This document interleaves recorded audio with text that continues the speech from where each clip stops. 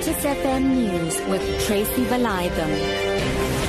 8 o'clock, good morning. The Treatment Action Campaign, Doctors Without Borders and several civil society organizations are calling on government to declare tuberculosis a national emergency. Health activists marched in Cape Town where the Union World Conference on Lung Health is taking place. Yesterday, the protesters handed over a memorandum with demands to Health Minister Dr. Aaron Motsoaledi in his capacity as chair of the Stop TB Partnership. Here's Vivian Cox from Doctors Without Borders. Drug-resistant tuberculosis should be considered a public health emergency. Right now in South Africa, we have 80,000 tuberculosis deaths every single year. And why do we have those deaths? Because we have gaps in our diagnosis and our treatment of DRTB. So only 2/3 of patients that have TB are diagnosed, and only 2/3 of those patients are put onto treatment.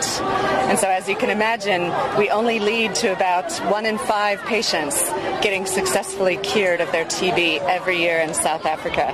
And these aren't just statistics. These are individuals, they're friends, they're our co-workers in our communities. The battle between Parliament and trade union NEHAO over an interim court interdict will come before the Labour Court this morning.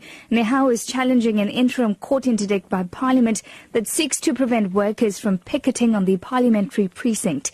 Mercedes Besant reports. Last Friday, the Labour Court postponed the hearing between NEHAO and Parliament to this morning. NEHAO wants the court interdict to be declared illegal. The trade union has to convince the Labour Court why the interdict should not be made permanent. This was the second interim interdict obtained by Parliament, preventing staff from picketing on the precinct. The first interdict was obtained in 2010 but was never implemented. Moving on this morning, a 9-year-old girl and her mother have sustained serious burn injuries after their house at Mandeni, north of KwaZulu-Natal, caught fire. EMS spokesperson Robert McKenzie says the two are in a critical condition in hospital. They were treated by the paramedics and rushed to hospital. The exact circumstances resulting in the fire are not known at this stage, and the authorities are investigating further. Hundreds of migrants and refugees seeking to reach Western Europe have been spending the night camped out on the Greek border with Macedonia following a day of chaos. Several thousands are stranded at the crossing. The BBC's Chris Morris is at the border. The migration route north through the Balkans is gradually shutting down. Shortly after midnight, the border crossing here opened briefly for the first time in more than 24 hours. A few people with the right papers from the right countries were allowed across one by one. But as migrants from other countries grew restive and crowds pressed towards the razor wire fence, the gate was closed once more.